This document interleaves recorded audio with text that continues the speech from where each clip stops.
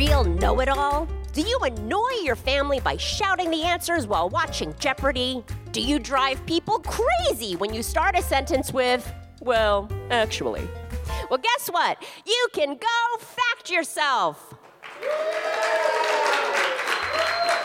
Hi, everyone. Welcome to Go Fact Yourself, the show where we take the smartest people we know and make them look dumb. And then smart again. I'm Helen Hong. And now, from the Angel City Brewery in downtown Los Angeles, here's our moderator, J. Keith Van Stratton. Thank you, Helen. Thank you, everybody. What a nice crowd. Helen, how are you? I'm very well, J. Keith. How are you? Very well. It's been a while since we had a taping. What have you been up to since then?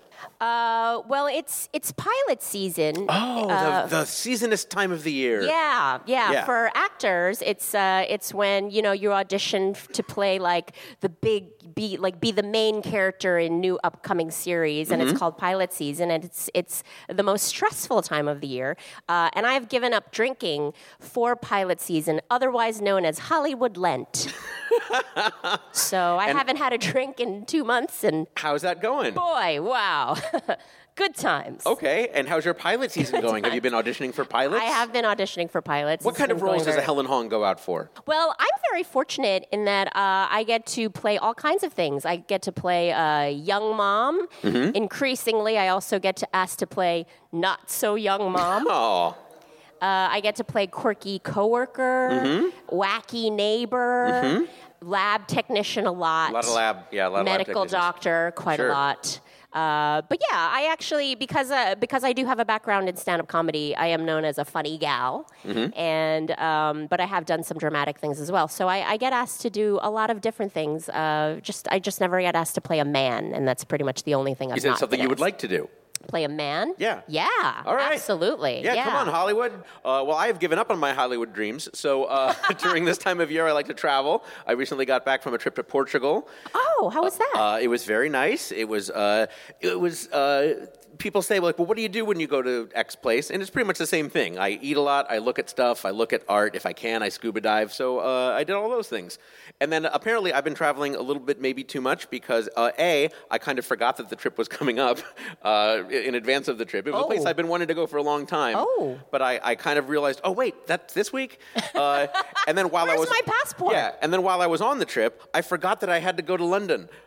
On the way back. What? I completely forgot. And I don't say that as a way of like bragging and sounding jet set. I say that as a way of I apparently don't look at things when I book them. I had an overnight stay in London on my layover on the way back, and I had not booked anything, so I had to figure all that out. So that was fun. It turns out there are a lot of nice hotels near Heathrow, and also the one that I stayed at. So that was an adventure. Oh wow! But I was very happy to return, happy to be back. And guess what? What? Today on Go Fact Yourself, 2 guests will compete to answer questions about facts they know, facts they might not know, and frankly, facts they should know. Plus, we'll meet actual experts on 2 very different topics, and finally, we'll declare one of our guests the winner of the show. Let's get started and meet today's guest, Helen, who is up first. She is an actor whose many credits include The West Wing, Dr. Ken, and The Goldbergs. It's Suzy Nakamura! Suzy Nakamura! Suzy coming to the stage with her beer, waving to the crowd. Suzy! Suzy, it's wonderful to see you. Nice to see you, Jakey. Nice to see you, Suzy. Now, Suzy, it says here in my notes that you and I have been friends for many years. Yes, we have. In fact, I don't know if you remember this. I actually stayed at your home once. Is that true? You were there. I didn't sneak in or anything. Wait a minute. Remind me. I was living in New York for a while, and I had to come back to L.A. for work, and you were kind enough to put me up in your guest room. Oh, that's right. I'm sorry. Yes, I've had a lot of people in that guest room. I think I yelled at you for something. I think so, too. What was it? I don't know, something about the towel or the cat or something was out of place. So what I'm hearing is I'm a great host. You were very generous. After this podcast, no one's going to stay in my house again. How do you feel about that? I don't know. I'm sad. Oh, I didn't mean to make you sad. I'll come stay at your house. I want to come stay at your house. We can stay at my house. It's like having an Asian auntie constantly scolding you. Yes. All of a sudden, I felt the drive to improve and do more things and do them better. Come on over. No, you're doing that wrong. Yeah, that's very really nice. Peak Asian auntie or Asian mom. Yeah. Suzy, I get confused for you all the time, and I actually find it to be an honor. Oh, Yeah, how because lovely. people get so excited. Like there are like certain times where people get so excited to see me, and they're like, "Oh my God, it's you!" And I'm like, "Yeah," and they go, "Oh my God, I loved you in that show with Matt LeBlanc," and I'm like, "No, that wasn't me." I had a really drunk guy come up to me and tell me how much I've changed his life and how great I am in my comedy, and I realized, he thinks I'm Margaret Cho. Oh, wow. But he was so drunk that I couldn't correct him. Oh, And no, I've gotten this from sober people who legitimately think that I'm you. Yeah. And I find it an honor. I'm Just like, say- that's, just say by the way, thank that's you. Suzy Nakamura, and she's awesome. And then they feel really bad and they scurry away. am I for just going, thank you. No, I take it. I believe whenever I get confused with Margaret Cho, I think it's an honor as well. Yeah. You and I have something in common, which is that we both love cats. I love cats. And in fact, you describe yourself on your Twitter as a cat lady. Cat lady. Yeah. Really? How many cats do you have? I just have 2. That's, Yeah. Yeah. Yeah, That's plenty of cat. Do you want to have more? I'm getting I the could do sense. better. I always feel like I can do better. Really? You want more? You want Well, like I have a really big cat, so it's sort of like having like 2.5 cats. One of my cats is 24 pounds. what? Oh, wow. That's like a dog. I do not give him treats. I'm not that kind of. He's just husky. He's big boned. Husky and big bone. I don't have some spoiled fat cat like eating bonbons by the fireplace. Like those He's fat just- cats in he's just- Washington, huh? Right? No? He's All right. just I went political. big boned and Okay. he's a gifted athlete. Really? What sports does he excel in? He's just a good runner. Oh, really? Yeah, Yeah. he's a good runner and a good jumper. Okay. Really It's gifted. hard to be a good jumper Yeah, with he's- that with way. that kind of heft. Yeah. Yes. Now, you've worked on a lot of shows. I imagine that the one you get asked most about, would it be The West Wing? Yeah, and then I did one episode of It's Always Sunny. Yeah. And they have such like a Rabid big, following. Yeah. a big fan base that it's those two. Okay. So you were on several episodes of one many years ago. Yeah, and just then sort of one like episode of one episode. fairly recently, and that's the one you get asked about. Well, and here's a funny story. So so you played the wife on Dr. Ken's series, which was great. Okay. Our friend Okay. Dr. Ken, who's a lovely person, and I lost the role to you. What? And I was kind of like, I was disappointed. I was like, oh man, Suzy Nakamura, I feel like I lose roles to her a lot. would that be and during then, the pilot season? Yeah. Oh. And then this was a few years ago, and I wasn't really familiar with your work, and I looked you up, and I was like, holy crap, this woman is an OG baller. You've been in the business for so long, and you were like in the business when it was probably really annoying to be an Asian woman in the business. Like you probably It confronted wasn't a lot. annoying. It was just it was non-existent. There was Yeah. no Asian roles. Yeah, and the roles that there were, you probably were like, this BS, this racist BS, come on now. It wasn't. You know what? It wasn't that bad. And to make you feel better, I got cut on Dr. Ken the first round. Really? So you got cast? And you got recast. Yeah. But then they called me back. But Yeah. I did get cut, and I had to let it go and then continue on with pilot season. Wow. Wow. Yeah. You know what describes that? OG baller. Yeah. The OG baller. Yeah. Suzy Nakamura, so happy to have you here. Helen, against whom will Suzy be competing today? He is a television host who currently hosts Antiques Roadshow and Temptation Island. It's Mark L. Walberg. Mark L. Walberg. Sprinting to the stage. Don't run. You don't have to run. Don't run. Take your time. Hi, Mark. Hi, everybody. Hi, Mark L. Walberg. Good. I see you both got the gray sweater memo that we sent out. We're at podcast prom. It is. You look adorable. You guys are like twinning. We're like cashmere gray. When I took my jacket off, Mark was like, "Oh my God, we're wearing the same thing." Like every high school nightmare I've ever had. Oh, wow. Those are the worst nightmares you have about high school, is wearing the ones I same can sweater? share with you Okay, now. fair enough. That makes more sense. Now, obviously, your name is Mark L. Walberg. Do you ever get confused, or have you ever been accidentally booked for a gig where they were expecting Margaret Cho. That happens all the time. all the time? I am definitely a Cho doppelganger. No, it only shows up in the most awkward ways, never to my benefit.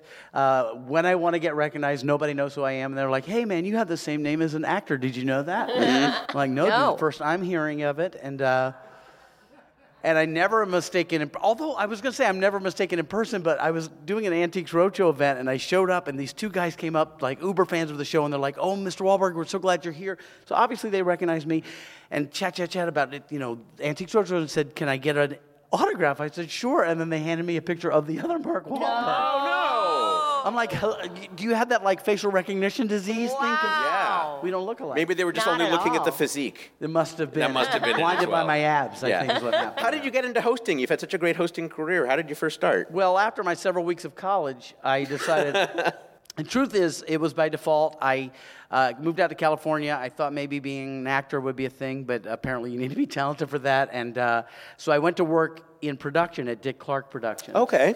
Just as a runner, the oldest living PA ever. I actually had that same job. I worked in the mailroom at Dick Clark Productions for a Okay. little while as well. Many people have graduated from that university. That's funny. And yet I'm hosting a podcast, and you got 2 TV shows. Well, yeah, And I'm sorry. Go on. This is about you, I apparently. was on the other side of the mailroom. But the warm-up guy didn't show up. And Dick said, "Get me the funny kid from The Office." No way! Yeah. Being funny in the office worked for you. Yes, and also because I was horrible in the office. Like, I wasn't good at my job. That was my problem. I actually knew how to sort things in a Yes, mailroom. I Yeah. wasn't very good with the copy machine. So Yeah. he literally gave me a hug and said, "You'll be fine. Just ask trivia questions and give away T-shirts." And I'd never seen anybody do warm-ups, so I just started doing what I do. and Wow. That's pretty like great. the Hollywood dream. It was pretty good. You it wasn't were- Schwab's on Vine, but it was pretty exciting. What a happy accident. It But was But the happy. fact that Dick Clark had faith in you just from seeing you around the office was like, that kid's funny. And we became close, and he was my mentor up until his death. And now I sit at his old desk working with his wife as a consultant for his production company. Wow. That's a great story. Thank you. Yeah. See, guys, suck at your job and be good at something else. That's right. And you will shine. So you host a show called Temptation Island, which is hot people trying to hook up. It's community service for America to help them Yes. one couple at a time. Yes. I'm just By doing the my way, part. I think it's hilarious that you host both Antiques Roadshow Range. and Temptation And then there's Island. Antiques Roadshow. It's That's range is They what it could is. not be more different. Yes, I'm actually going to interview the Pope later, and then I will have it all covered. Is it a different skill set when you're doing a PBS show versus a USA people in bikini show? The similarities are if you ever watched Antiques Roadshow, and seen the Kino brothers in a bathing suit, it's very, very tempting. I say, the difference between acting and hosting. Acting when you're good at it, as you are brilliant at it, you assume a role that may not be you. For me, I have to assume authenticity. Try to be as authentic as I can, and then, regardless of the setting, it's still me. The Mark Walberg that looks like Chris Harrison and has the name of the other famous guy. So should clear everything up. So you can do that whether you're around antiques or around couples trying to cheat on each other. Exactly. Exactly. And another gig that you have, you are one of the hosts of The Price is Right Live. That's right. That's got to be a great gig. I know you come from a game show background as well. The nerd part of me is I am a huge game show fan. I watch them since childhood. I love being a part of them. I've done several of them. I've been a contestant on several of them. You have? I have. Did you do Prices Right? I didn't do Price is Right, but I was on The Weakest Link as a last-minute fill-in on a talk show host version of it. And were you the weakest link? I won the damn show. Yeah. And a very quick story on this is Sure. that the day of the show, I was a replacement. Somebody fell out. They called me like 2 days before. And as I'm on the phone talking to producers, my son, who's now grown but was young, is in the back chatting with me, and he goes, "Dad, Dad, Dad." And I'm like, "I'm on the phone, Morgan." He says, "Dad, what's 1,000,000 times 1,000,000?" I'm like, "Morgan, I don't know, and you've been asking me this for weeks, and you know I don't know." And he says, "No, I'm telling you, I know what it is now. I asked my teacher. It's the number 1 followed by 12 zeros, and it's 1,000,000,000,000. I said, "Okay, whatever." Weakest Link. No. Final question. She says to me, "Mark Walberg, for the win, what is the American word for the number 1 followed by 12 zeros?" And I nearly said, "You're shitting me." I am about to say you're me. And Like, Wow. I won. I'm mind blown. You know what? Maybe having children does have value. That's the lesson I take from that. Bare minimum. That Bare was minimum. the Okay, you only got that return out on of it. investment Did I your ever got. son get a cut? He asked what the cut was, but I was playing for charity, so I said, "You get 50% of the karma." Very good. All right, Well, we're that's certainly fair. happy to have all of you. Mark L. Warburg, ladies and Thank you. gentlemen. All right, Mark and Suzy, we asked each of you to provide us with a few topics outside your field of work in which you feel you have some expertise. Suzy, you said you know a lot about the Gutenberg Bible, the city of Chicago, and Instagram cats. Yes.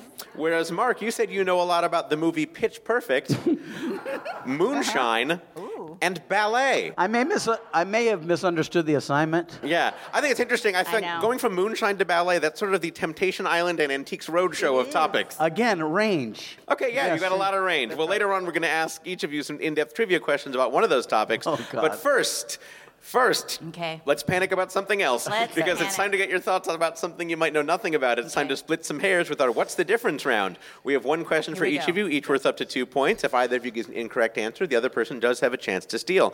Your topic today, mean. First up in mean, Suzy. Suzy, your topic today comes from a listener, Fred Snyder of Chicago, Illinois, who I went to grade school with. Fred. Thanks, Fred.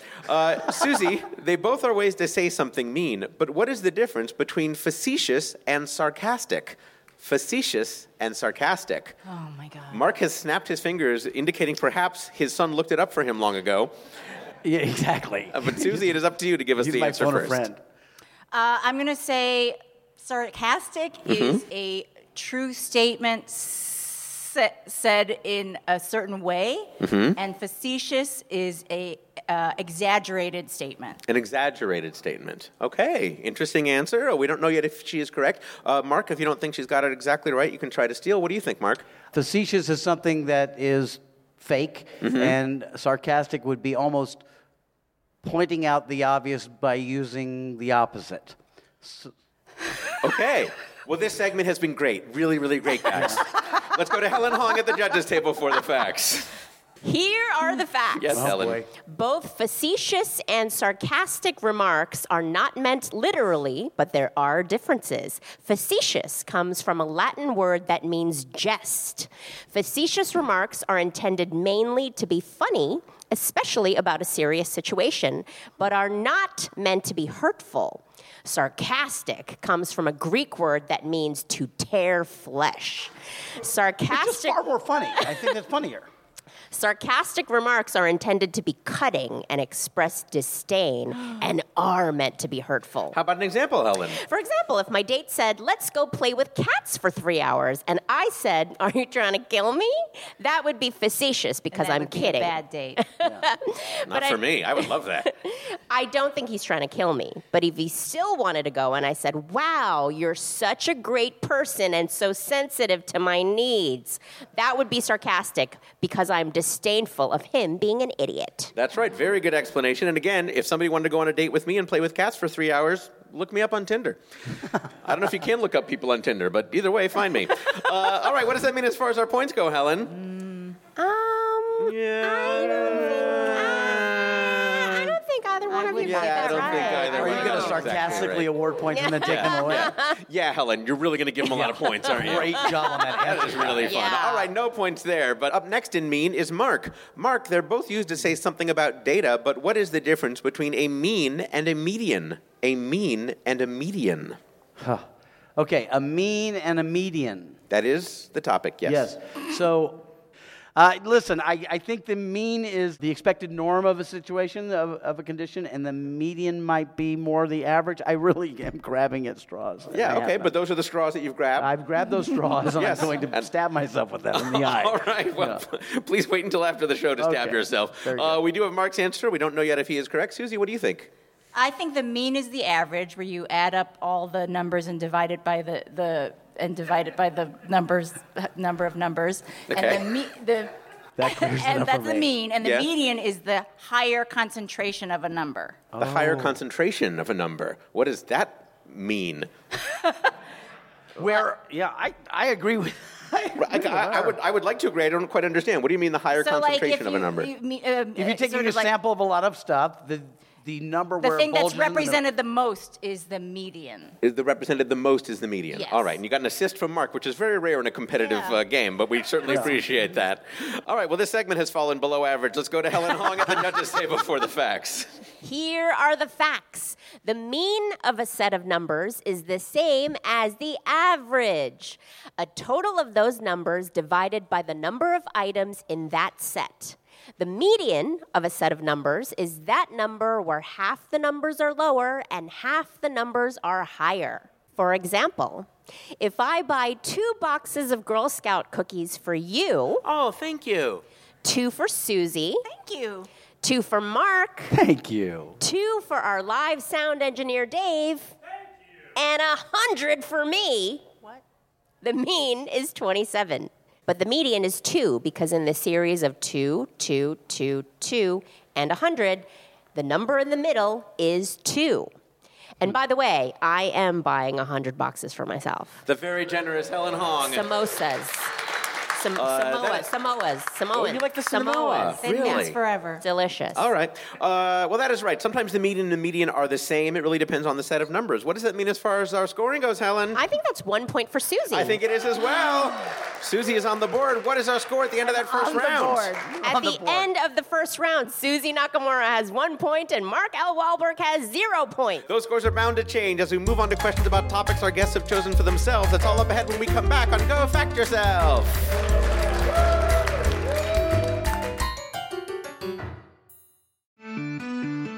Hey, it's Janet Varney of the JV Club podcast, and I am so excited to be joining Maximum Fun.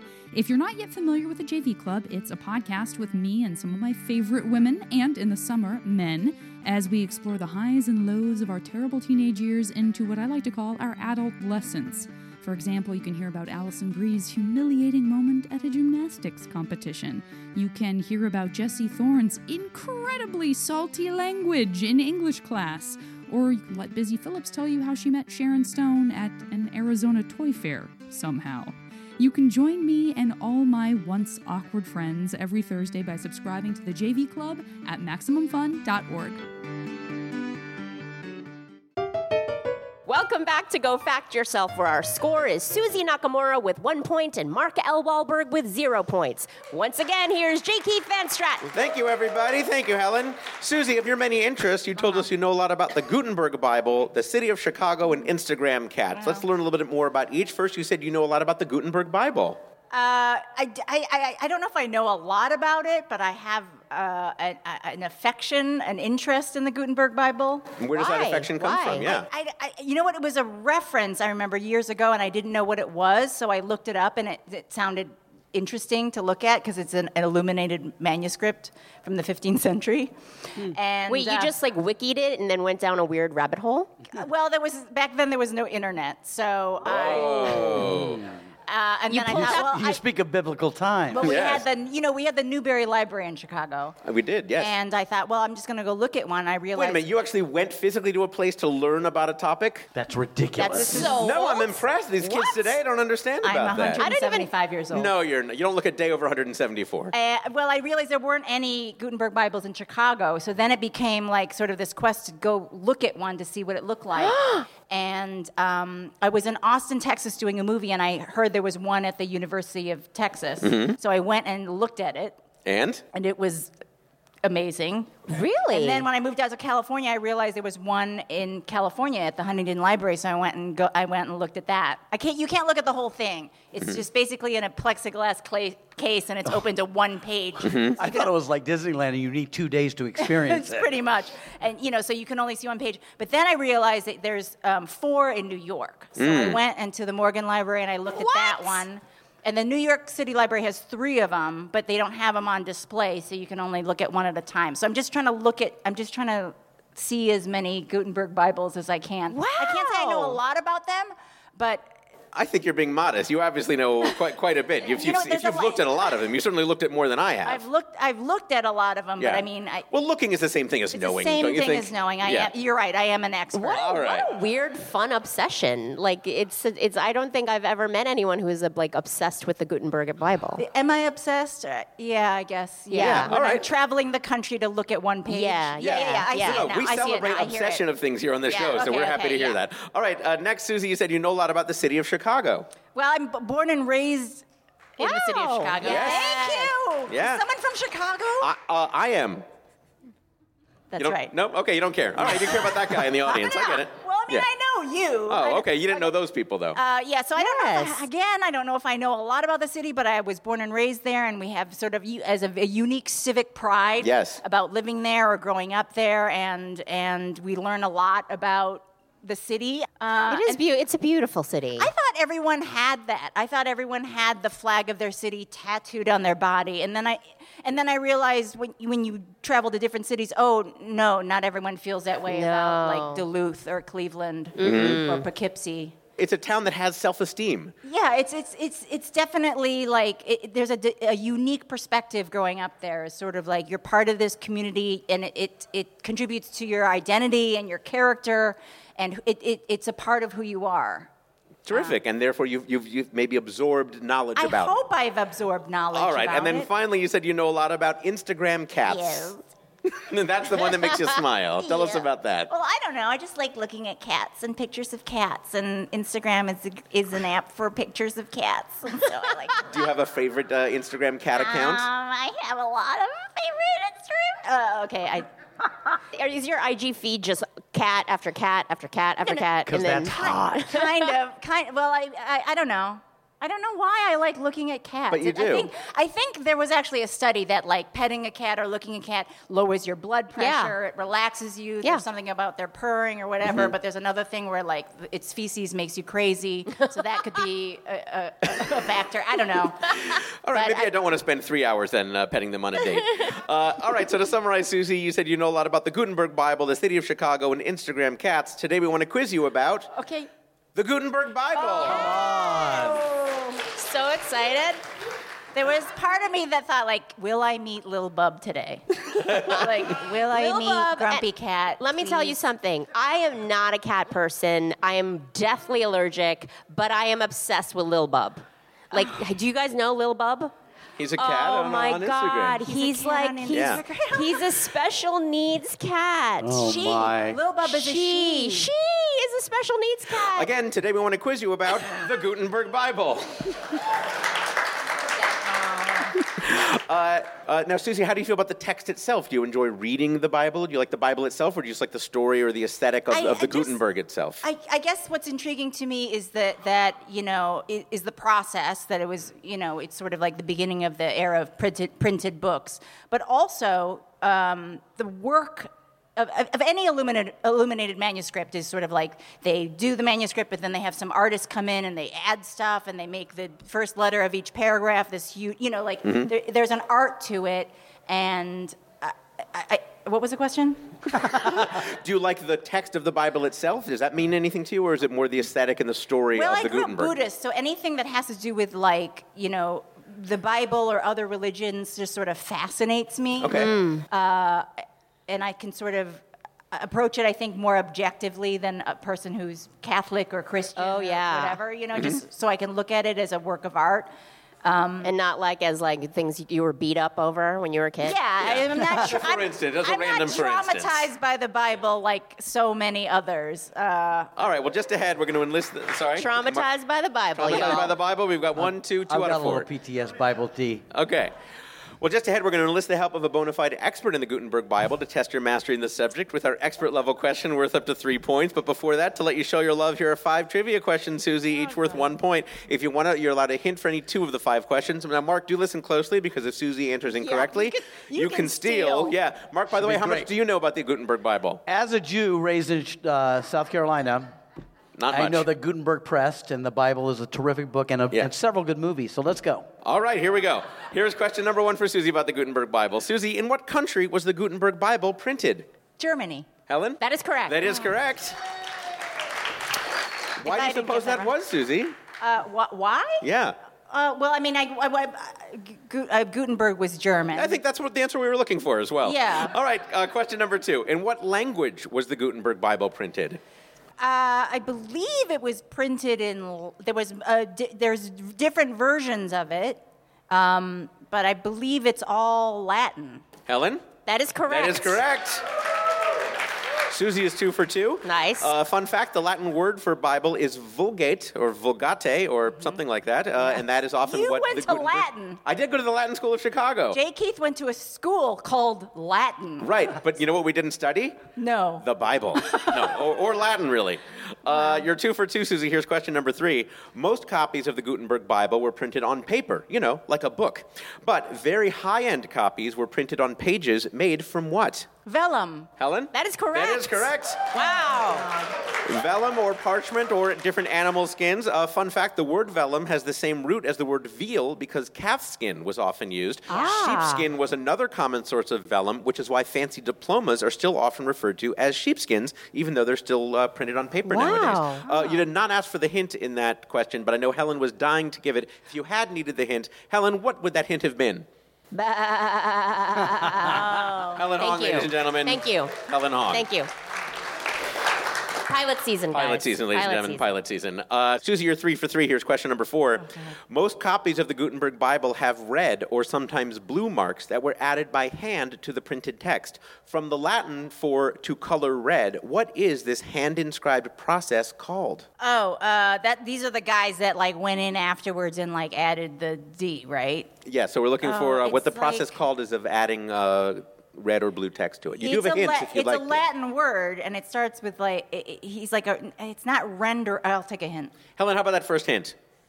It's one letter off from the process of adding oil to machinery. Lubricating. Just kidding. That's not my answer. It's one letter off from adding oil to a machine. Correct.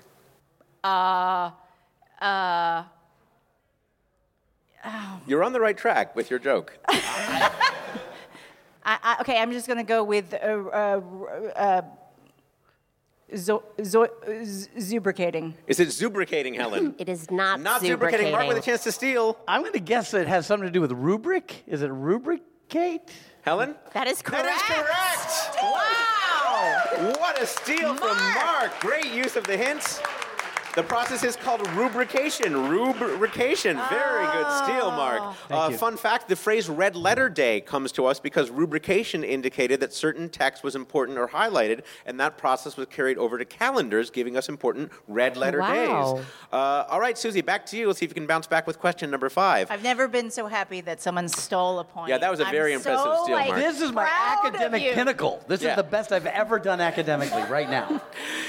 Suzy, before he began printing Bibles, Gutenberg was involved in a lawsuit involving mementos for religious pilgrims. Historians theorize that he lost a lot of money manufacturing these items that supposedly could capture sacred light that emanated from holy relics. What were these items that allowed pilgrims to take blessed light home with them?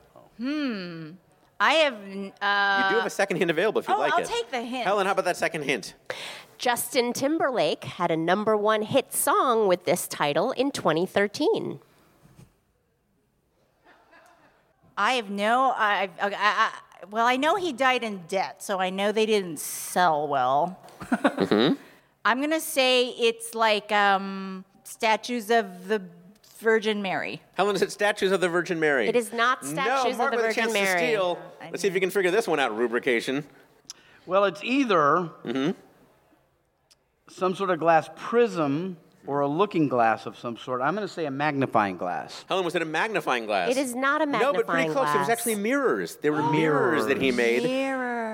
Fun fact, they actually were called Pilgerspiegels, or pilgrim mirrors. And some historians speculate that Gutenberg made a whole bunch of them for a specific pilgrimage that was called off due to plague and flood, and he was left holding them and ran out of money. Oh, no, he should have sold them as makeup mirrors. Yes, for all of the makeup they wore in the 15th century. Yeah. Same thing happened with the fire festival, I think. Yes, it was a very strange, similar story. All right, Suzy, you did pretty well in that round, but now here is your expert level question that requires multiple answers. It is time for your cluster fact. Okay. Whoa, what's up? Yeah, they know. The question is so high level, we'll be bringing on an expert to assess your response. The answer is worth up to 3 points. I'm so not an expert. Suzy, I think you're going to do pretty well in this one. Suzy, there are 3 copies of the Gutenberg Bible here in the U.S. that are printed on vellum and are substantially complete, each in a different location. For up to 3 points, what are those 3 locations? So I know that there's a vellum copy at the Library of Congress. The Library of Congress, okay. I know there's a vellum copy at the New York Public Library. New York Public Library, all right. There is one more. Yes. I believe the copy at the Huntington Library is also on vellum. All right, so you're going to say, to summarize, it was the New York Public Library, the Library of Congress, and the Huntington Library. Yeah. All right, well, Helen is taking note of those answers. We have an expert on hand who can tell us for sure. Helen, who do we have today? Steve Gutenberg. That would be amazing. Here with us tonight is an award-winning bibliographer who is the rare book curator at the Huntington Library. What? It's Stephen Tabor. Stephen Tabor, ladies and gentlemen. Suzy squealing with delight, applauding. Hello, Stephen. Hello, Mr. Tabor. Hello, Stephen. So nice to meet you. Suzy is beaming and very excited to meet you. It's like a human Lil Bub. We call that a person, Suzy. Yeah, okay. Yeah. But I'm sitting next to him. I think he is purring. So. There's a lot of excitement on this stage.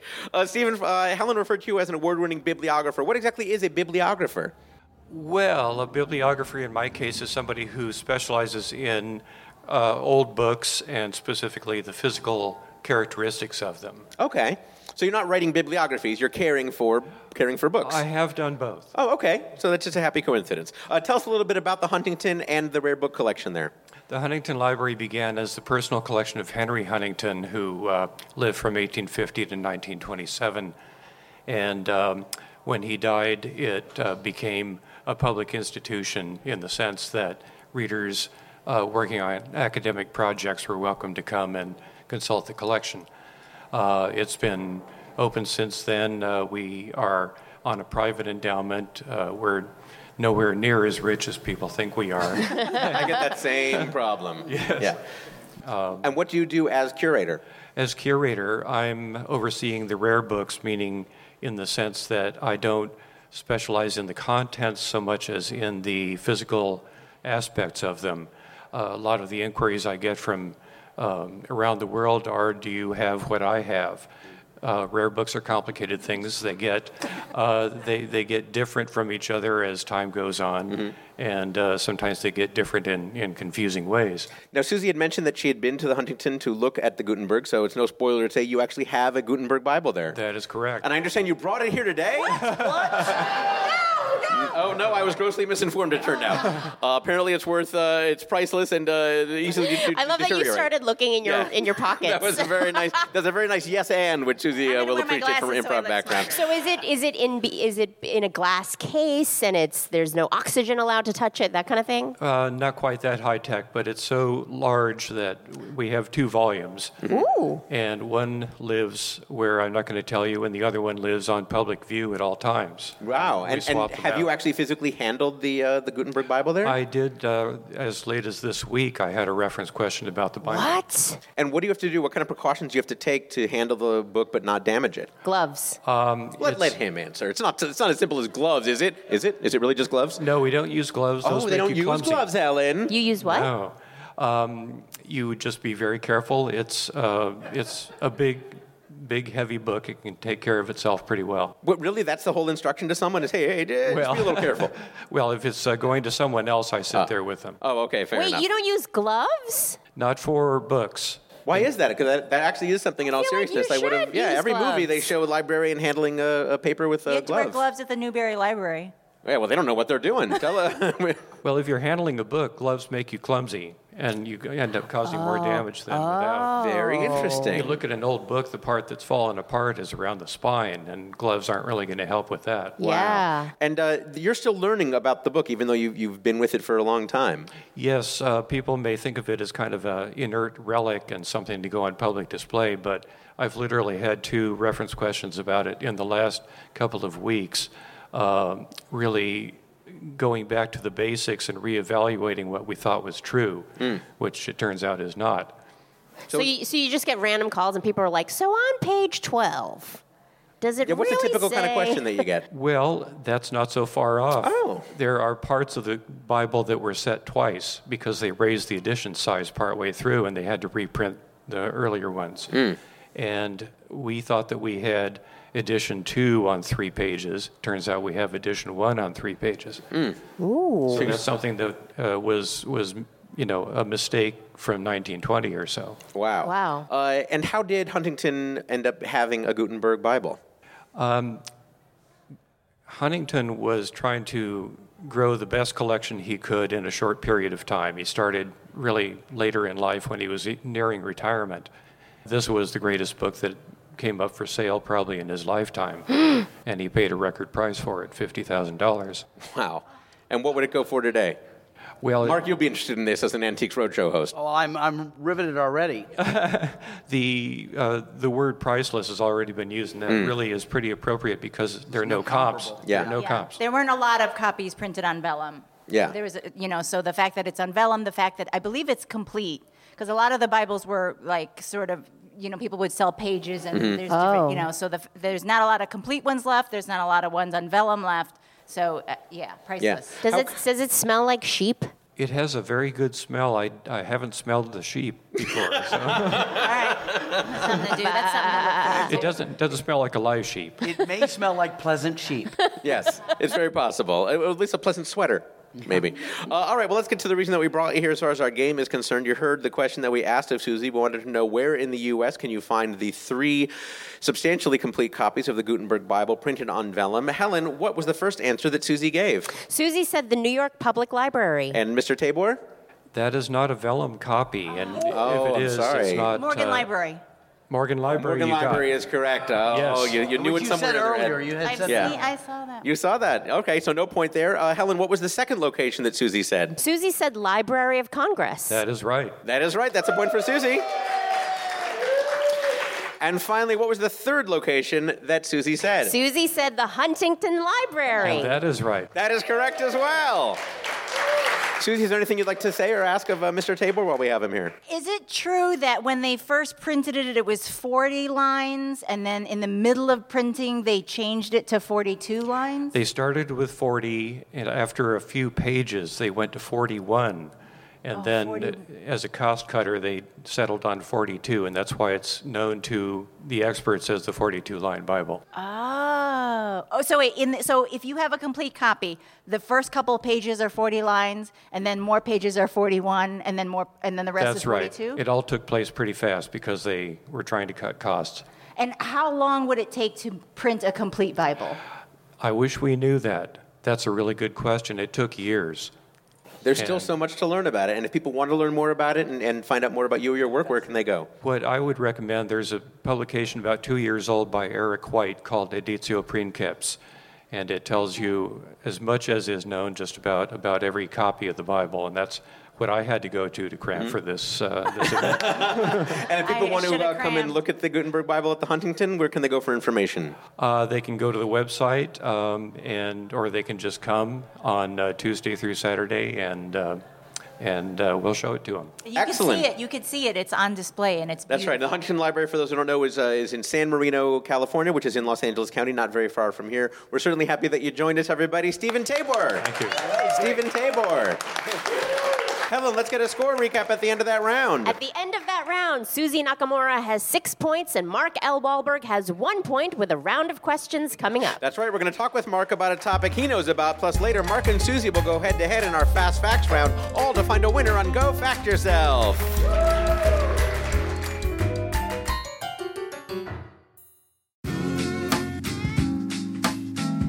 Thanks so much to the over 28,000 members who joined or upgraded during the 2019 Max Fun Drive, and to all of our monthly members. To celebrate hitting our goal this year, we're putting the 2019 Max Fun Drive pins on sale for all $10 and up monthly members. As in past years, you'll be able to get some pins and support a great cause at the same time. The proceeds from this year's sale will support the National Court-Appointed Special Advocates Association. National CASA does amazing work for children and youth through a national network of 950 member programs. We are proud to be able to support them. The pin sale will run from April 29th until May 10th. And if you're a $10 and up monthly member, your personalized code is waiting in your inbox right now. For more details, you can head over to MaximumFun.org/pins. And once again, Thank you.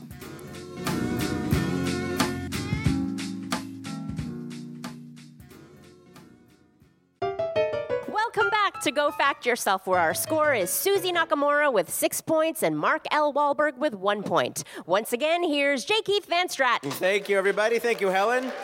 Mark, of your many interests, you told us you know a lot about the movie Pitch Perfect, Moonshine, and ballet. Let's find out a little bit more about each. Mark, first you said you know a lot about the movie Pitch Perfect. Tell us about that.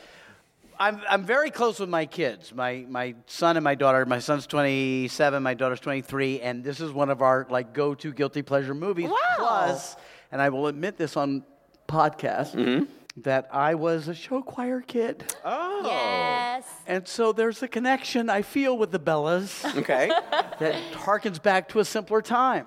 And don't judge me for that. No judgment here. One of our previous guests, Sashir Zameda, was in show choir, actually chose that as one of her topics. Is that right? Yeah, you're in good company. So tell us, what is it that you love about the movie so much? Well, first of all, the harmonies are transcendent. And Anna Kendrick is a god. And Rebel Wilson is terrific. And the troublemakers are an added bonus. So, I mean, I almost feel like you're making fun of me that I should have to break it down because doesn't everyone know how great No one's making No one's making fun of you. No, everybody's on board. This is a safe play. I think we all enjoy Pitch Perfect. Yeah. Citizen movie. Kane, Yeah. Pitch Perfect. Okay, now maybe you're going, okay. Mark, you also said you know a lot about Moonshine. See, that's a lie. I was on the road doing The Price is Right, and I was watching TV and flipping through the channels in a hotel, and I watched Moonshiners. And I'm from South Carolina. I'm Southern, and I like to do DIY stuff. And I saw them making moonshine in the woods, and I thought to myself, if these guys could do this, and I have YouTube and I can read, I can do this as well. Yeah. So I started allegedly making moonshine in an undisclosed location illegally. Oh, okay, yeah. So, no, is it still illegal to make your own alcohol? I haven't checked the statute, All right. but I'm going to assume it is. All right. You're allowed to brew beer. You can make brew. I would think beer. so. I think the distilling thing takes it another notch. I think maybe you can to some small batch. But Well, if you had made moonshine, how did it turn out? if I had, it was delicious. Really? And plentiful, and possibly sitting in a quart jar in my backyard as we speak. Wow. Allegedly impossible. All right, finally, you said you know a lot about ballet. I do, because my daughter is a professional ballerina, and I really just chose the topic so I could brag about my children. So that's Well, tell us about how. So, in other words, you've learned about ballet because you've taken her to classes, you've studied it with her. You have to understand that my mother-in-law owned a dancing school. She was a vaudevillian dance acrobatic performer. Wow. She owned a dancing school. My wife is and was a professional dancer on Broadway. Wow. And then our daughter was born, and she became a classical bunhead, as we call her. So while I spent all my young parenting times going with my son to baseball games, at some point it switched to going to ballet, which I saw no difference in the, how to create, psychiatric problems with your children by being an overparent. So I would be there sewing her point shoes and hanging out, and I found that classical ballet is much like athletics. These are professional athletes. There's structure to a ballet. I find it fascinating. The music fascinating. It's romantic and beautiful, and my daughter's good at it. So Wow. I'm down for the ballet world. What a great dad as well. Between your wife, who's a dancer, and your daughter, who's a dancer, and you did show choir, your house must be really fun, entertaining. Yeah, that's what it is. It's fun and entertaining, and not at all dysfunctional or hunger for attention. Don't forget the None moonshine. of that goes on. Yeah. Maybe. Yeah. But case in point to that, with all that going on, my son ended up being a Navy pilot. He's like, I don't want anything to do with this. I want to know I'm fed and I have clothes. All right, so to summarize, you said you know a lot about the movie Pitch Perfect, Moonshine, and ballet. Today we're going to quiz you about ballet. Oh, thank God. Do you have a favorite ballet? Do I have a favorite ballet? Unfortunately, if you're the father of a ballerina, you see the Nutcracker so many times. But I love the Nutcracker, and I love Sleeping Beauty, and she's performing tonight in Lady of the Camellias, which I don't know, but that's a beautiful ballet. Wow. And, I find what is really weird is that everything classical, like the old Petipa, the old classical ballet stuff, is what I love the most. All right. Well, just ahead, we're going to enlist the help of a bona fide expert in the topic to test your mastery in the subject. I can't wait. Is Barishnikov here? But before that, to give you a chance to show off, here are 5 trivia questions about the topic, each worth 1 point. If you want it, you're allowed a total of 2 hints for these 5 questions. Suzy, do listen closely because you can steal if Mark gets any of them wrong. By the way, Suzy, how much do you know about ballet? I was a ballet dancer for 10 years. Wow. Oh, all right, Mark. You might have some Suzy. competition. A student. A ballet student. All right. Student. And you're looking for revenge for that rubrication question, I know. Yeah. All right, Mark, here is your first question about ballet. Maybe the most famous living ballet dancer, he was with the Kirov Ballet in Leningrad, defected, then became the principal dancer for the New York Ballet and later the artistic director of the American Ballet Theater. He was also nominated for an Oscar for Best Supporting Actor. Who is he? Well, his friends call him Misha. But for our listeners... Baryshnikov. Baryshnikov. Helen? That is correct. That is correct, Mikhail Baryshnikov. Fun fact, he was Oscar nominated for The Turning Point and played one of Carrie's boyfriends in Sex and the City. Yes, he did. Which, unfortunately, most of our listeners probably know him from. Yes. Yeah. He was a bad he was really boyfriend. Great. He was a bad boyfriend, very Yeah. good actor, great dancer. All right. Here's question number 2. Ballet originated in the Renaissance courts of what country? It originated in the Italian Renaissance and then went to France. So it originated in Italy. Helen? That is correct. That is correct. Boom. Boom. Baller. Fun fact, it was brought to France by Catherine de Medici. That's right. That's why it has many French terms associated with it. All right, you're 2 for 2, Mark. Here's question number 3. Ballet has 5 basic positions for feet and arms. If both arms are raised up high, almost vertically, and held slightly forward of the head, what position are you in? 5th. Helen? That is correct. That is correct, 5th position. All right, you're 3 for 3. Here's question number 4. What is the term for the ballet move in which the dancers pay respect to and acknowledge the teacher and accompanist in class or the applause of the crowd? The answer is reverence. Helen? That is correct. That is correct. Reverence. Wow. And if I must, one of the things I love about ballet is that it's so steeped in tradition. And I love the fact that, first of all, a ballet class has a pianist playing live, and at the end of it, the entire class bows a reverence to the pianist and to the teacher, and I just love that. And then they beat it with the stick. That's so really great. Asian. That's Russian ballet. Mark, you were 4 for 4. You have a chance to go 5 for 5 with this question. According to the Library of Congress, in 1937, who became the first dancer to perform at the White House? 1937. Yes, you do have a hint available if you'd like to use a hint. I'll take my hint, please. Helen, how about that first hint? She was also there in 1973 to receive the Presidential Medal of Freedom. DeMille? Helen, is it DeMille? It is not Not DeMille. DeMille. Suzy with a chance to steal. Maria Tallchief. Helen, was it Maria Tolchief? It was not Maria No, the correct answer is Tolchief. Martha Graham. Martha Graham. Martha Graham. I was Yes. kind of close. Yes, very You forgot close, but she not was a quite ballet right. dancer before she was a modern dancer. That's right. Well, that was a question number 5. That was difficult. You still did very well in that round, Mark. But now, Thank you. now here is your expert level question that requires multiple answers. It is time for your cluster fact. I'm feeling clustered. Mark, here in Los Angeles, the city's own and only professional classical ballet company is called Los Angeles Ballet. Yes. In their current season, they are performing a seminal ballet piece called Serenade, as well as a different ballet that they have performed in every season they have existed. So, for up to 3 points, who was the original choreographer for Serenade? Who was the composer of the music for Serenade? And what is the only ballet that LA Ballet has performed in every season of its existence? I'd like to take the third part first, please. As you wish. The third part would be the Nutcracker. Okay. The choreographer would be Petipa. Petipa, all right. And I'm going to guess Tchaikovsky, but I don't know. All right, Helen is taking note of those answers. We have an expert on hand who can tell us for sure. Helen, who do we have today? Here with us tonight is a ballet teacher and the principal dancer with the LA Ballet. It's Bianca Buell. Bianca Buell, ladies and gentlemen. Hello, Bianca. Hello. So nice to meet you and have you here. Please talk right into that mic. I know, Mark's very excited too. We love making our guests excited. Mark, please do not touch the ballerina. Okay. Bianca, how long have you been a ballet dancer and how long have you been with the LA Ballet? I have been a dancer since I was 6 years old. I started as a little wee one, and I've been with the Los Angeles Ballet for 9 years now. Wow. And Mark, you actually have done some work for the ballet. Anything they ask me to do, I'm happy to do. Yes, you've hosted some charity events. Yes. Their gala events to raise money for the ballet.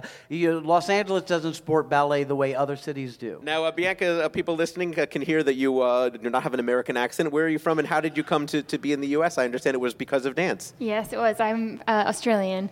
So at 16, I moved to New York to train at the School of American Ballet, which is the New York City Ballet's affiliate school. And I studied there for 2 years before I was then given a quarter ballet contract with Los Angeles Ballet. So 9 years down the track, I've made it to principal and Excellent. still here. And I just remembered that I got one answer wrong, and I know what the right answer is. All right, well, we'll get to that. Now, I refer to you as a ballerina. Is that an appropriate term to call someone a ballerina as opposed to ballet dancers? Or any controversy fraught with there? Ballerina sounds more posh. It really does. I like it a lot. And what does it mean to become the principal dancer? So it's the highest ranking in the company. There's a quarter ballet member, and then soloist, and then principal dancer. Do you call men ballerinas? Oh, good follow-up. Ballerino. Oh, a ballerino. Or ballet dancer. Hey, ballerino over here.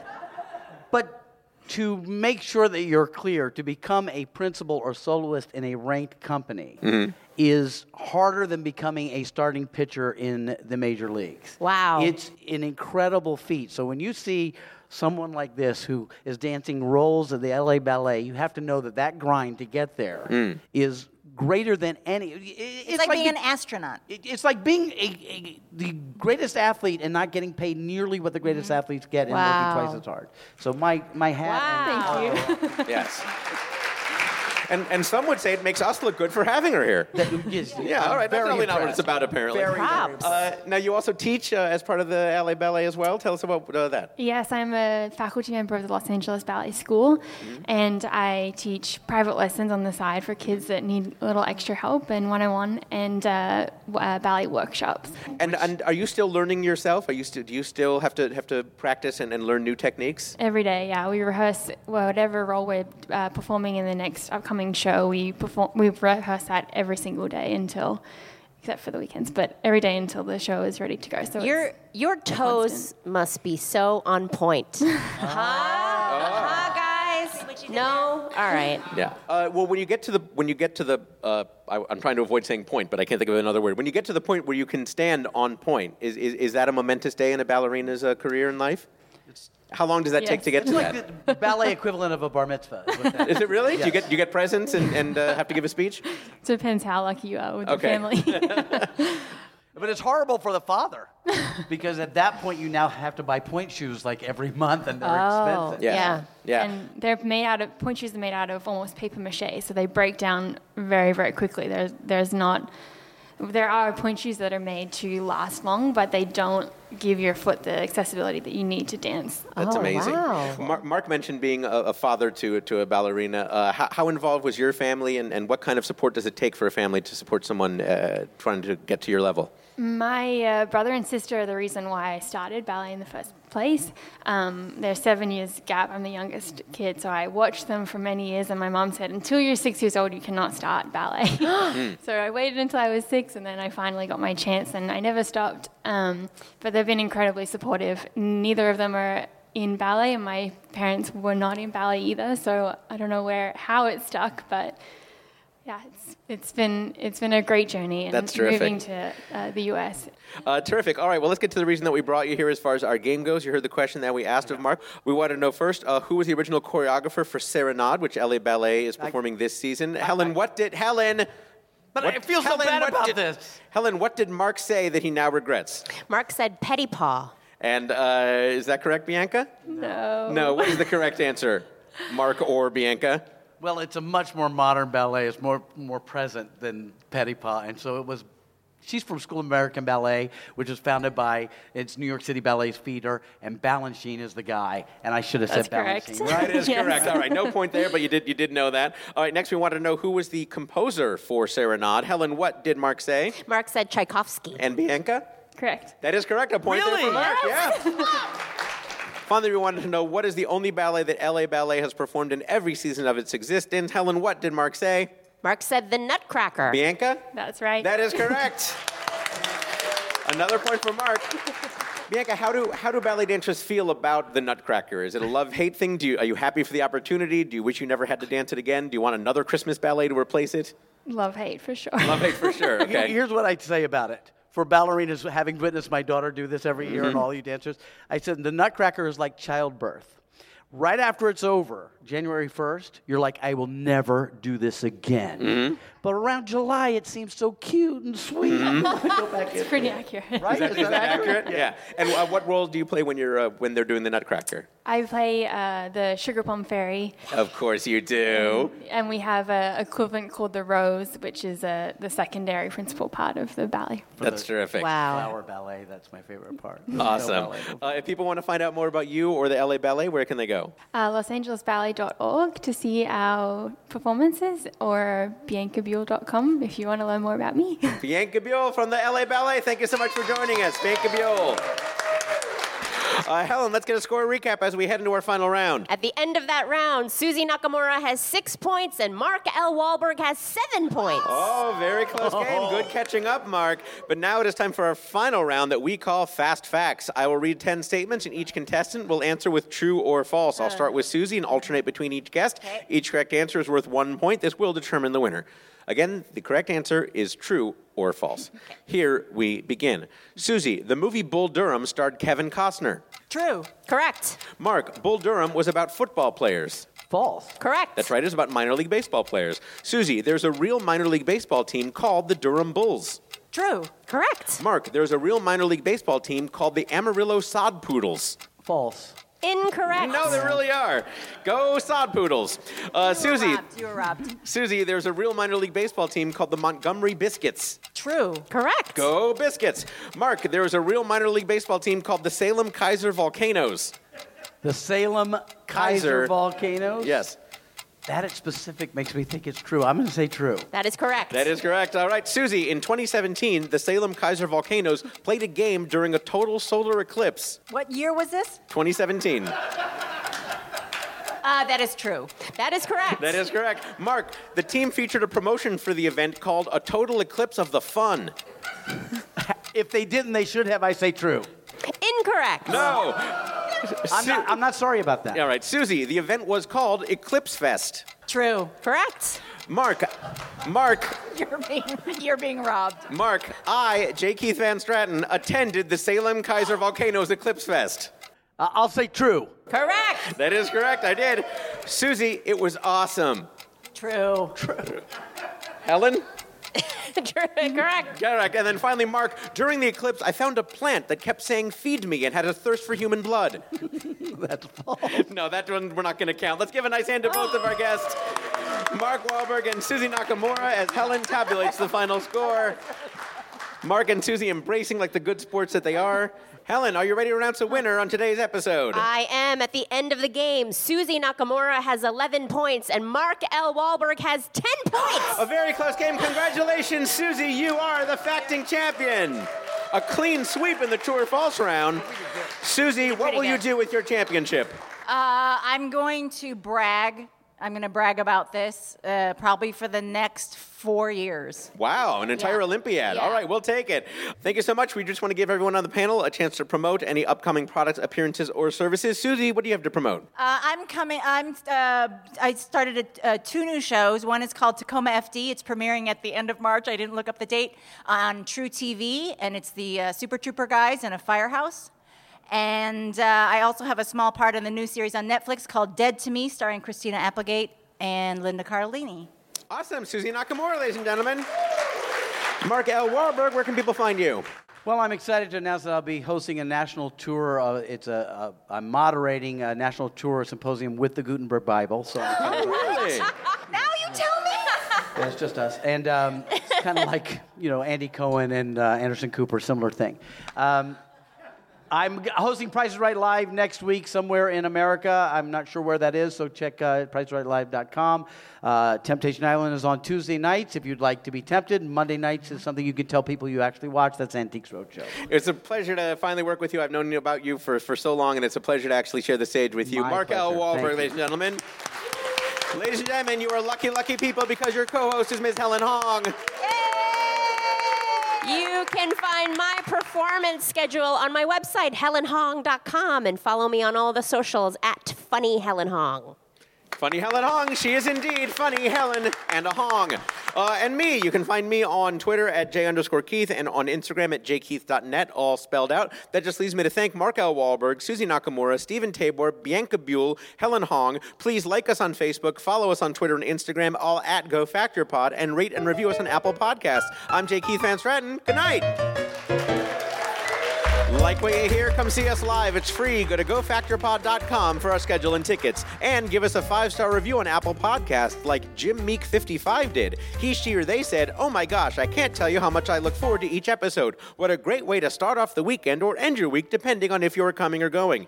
Thank you for being so flexible, Jim Meek55. So nice. Helen? Go Fact Yourself is a panel quiz program devised by Jim Newman and J. Keith Van Stratton and comes to you via transcription from the Angel City Brewery in downtown Los Angeles. Questions on Go Fact Yourself were compiled by the Trivia Industrial Complex. It is produced in collaboration with Maximum Fun. Go Fact Yourself's theme song and incidental music were written and performed by Jonathan Green. Maximum Fun's senior producer is Laura Swisher. The show is edited by Julian Burrell. Dave McKeever is our live sound engineer. Special thanks to Ed Liu, Mona Schulman, Sherry Messalum, Cody Lawrence, Leora Saul, Mike Avianos, Dave Bianchi, Eric Tran, and Christine Vallada. I've been Helen Hong. Let's go look at Bibles!